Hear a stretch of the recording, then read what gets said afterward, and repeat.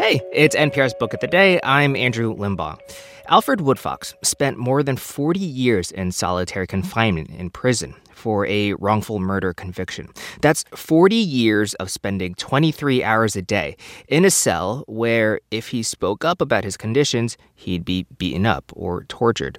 After he was released, he wrote this memoir called Solitary, detailing his decades of claustrophobia, panic attacks, and just the amount of sweat he'd shed pacing inside the cell. Woodfox died in early August after complications from COVID, so we wanted to play for you this interview he did with NPR's Scott Simon about his book back in 2019.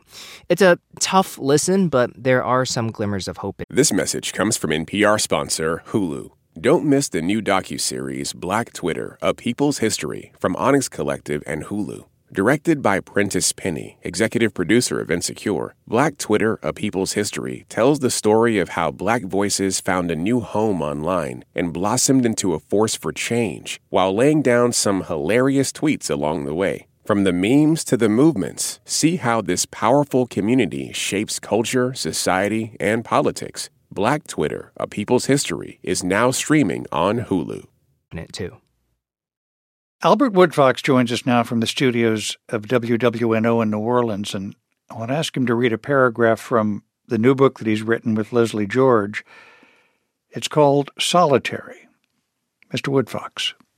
I pace the cell to think. I pace to relieve tension. I lightly box the walls. My knuckles have calluses on them from boxing the wall. I do push-ups on my fists. I don't have deep thoughts. I'm practical. I get through the day the way I have done 1,000 times. Will this be the day I break? I push that thought away. Mind over matter. I keep moving so later I can sleep sometime. Albert Woodfox served more than 40 years in solitary confinement in Louisiana's Angola prison for a crime he says he didn't commit, the murder of corrections officer Brent Miller. Mr. Woodfox was already serving time at Angola for armed robbery and believes he and another inmate were set up because of their prison activism as members of the Black Panther Party. His conviction for Brent Miller's murder was overturned twice. Each time the state indicted him again. He was finally set free in 2016 after a plea deal to lesser charges. Albert Woodfox says the self-discipline instilled in him by his mother helped him through those decades alone in his cell.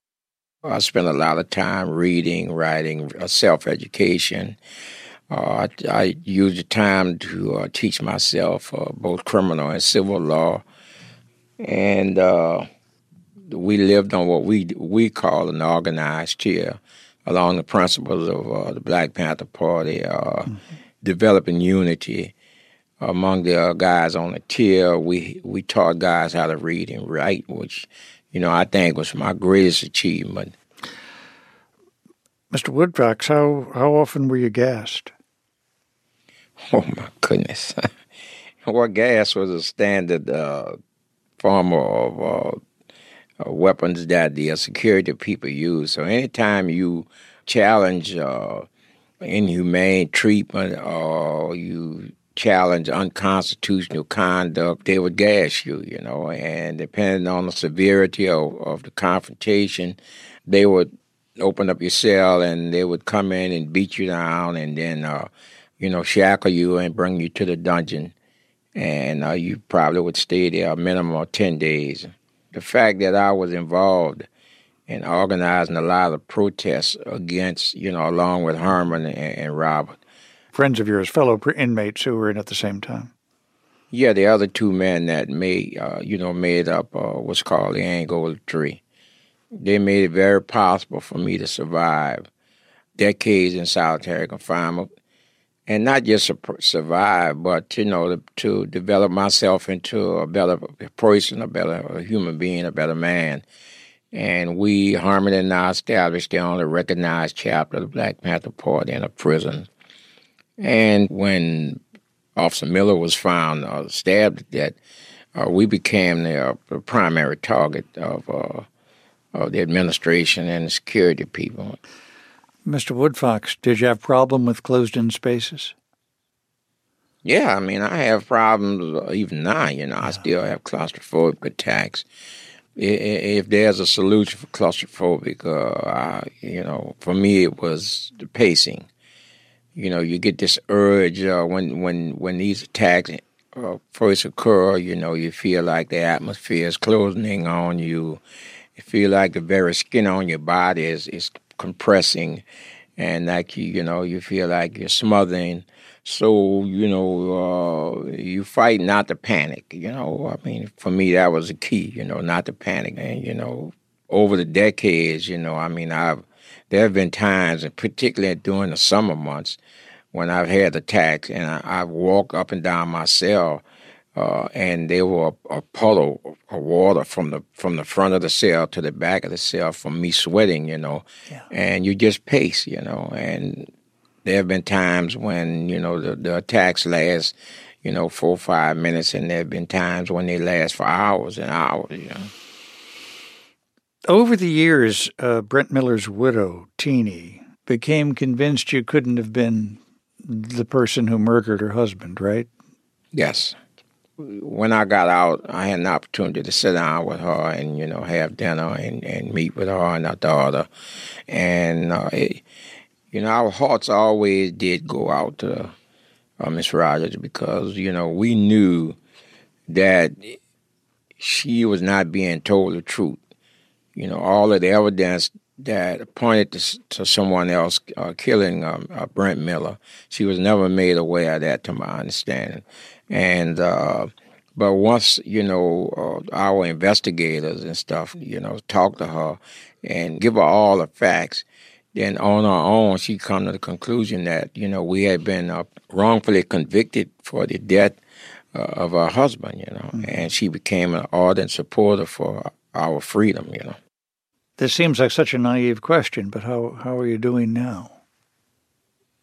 I'm doing okay. I just celebrated my 72nd birthday and my 3-year anniversary of freedom. As I say, since I've been out, I had an opportunity to speak across America and outside America. And, one of the things that the three of us promised and made a vow to is that when we went free, that we would be the voice and the face of the men and women and children that hidden behind the walls of prisons in this country. So that's, what we are trying to do now. And of course, we are trying to end the use of solitary. Solitary confinement is the most cruel form of torture. Albert Woodfox's new memoir, Solitary. Thank you so much for being with us. Thank you for having me.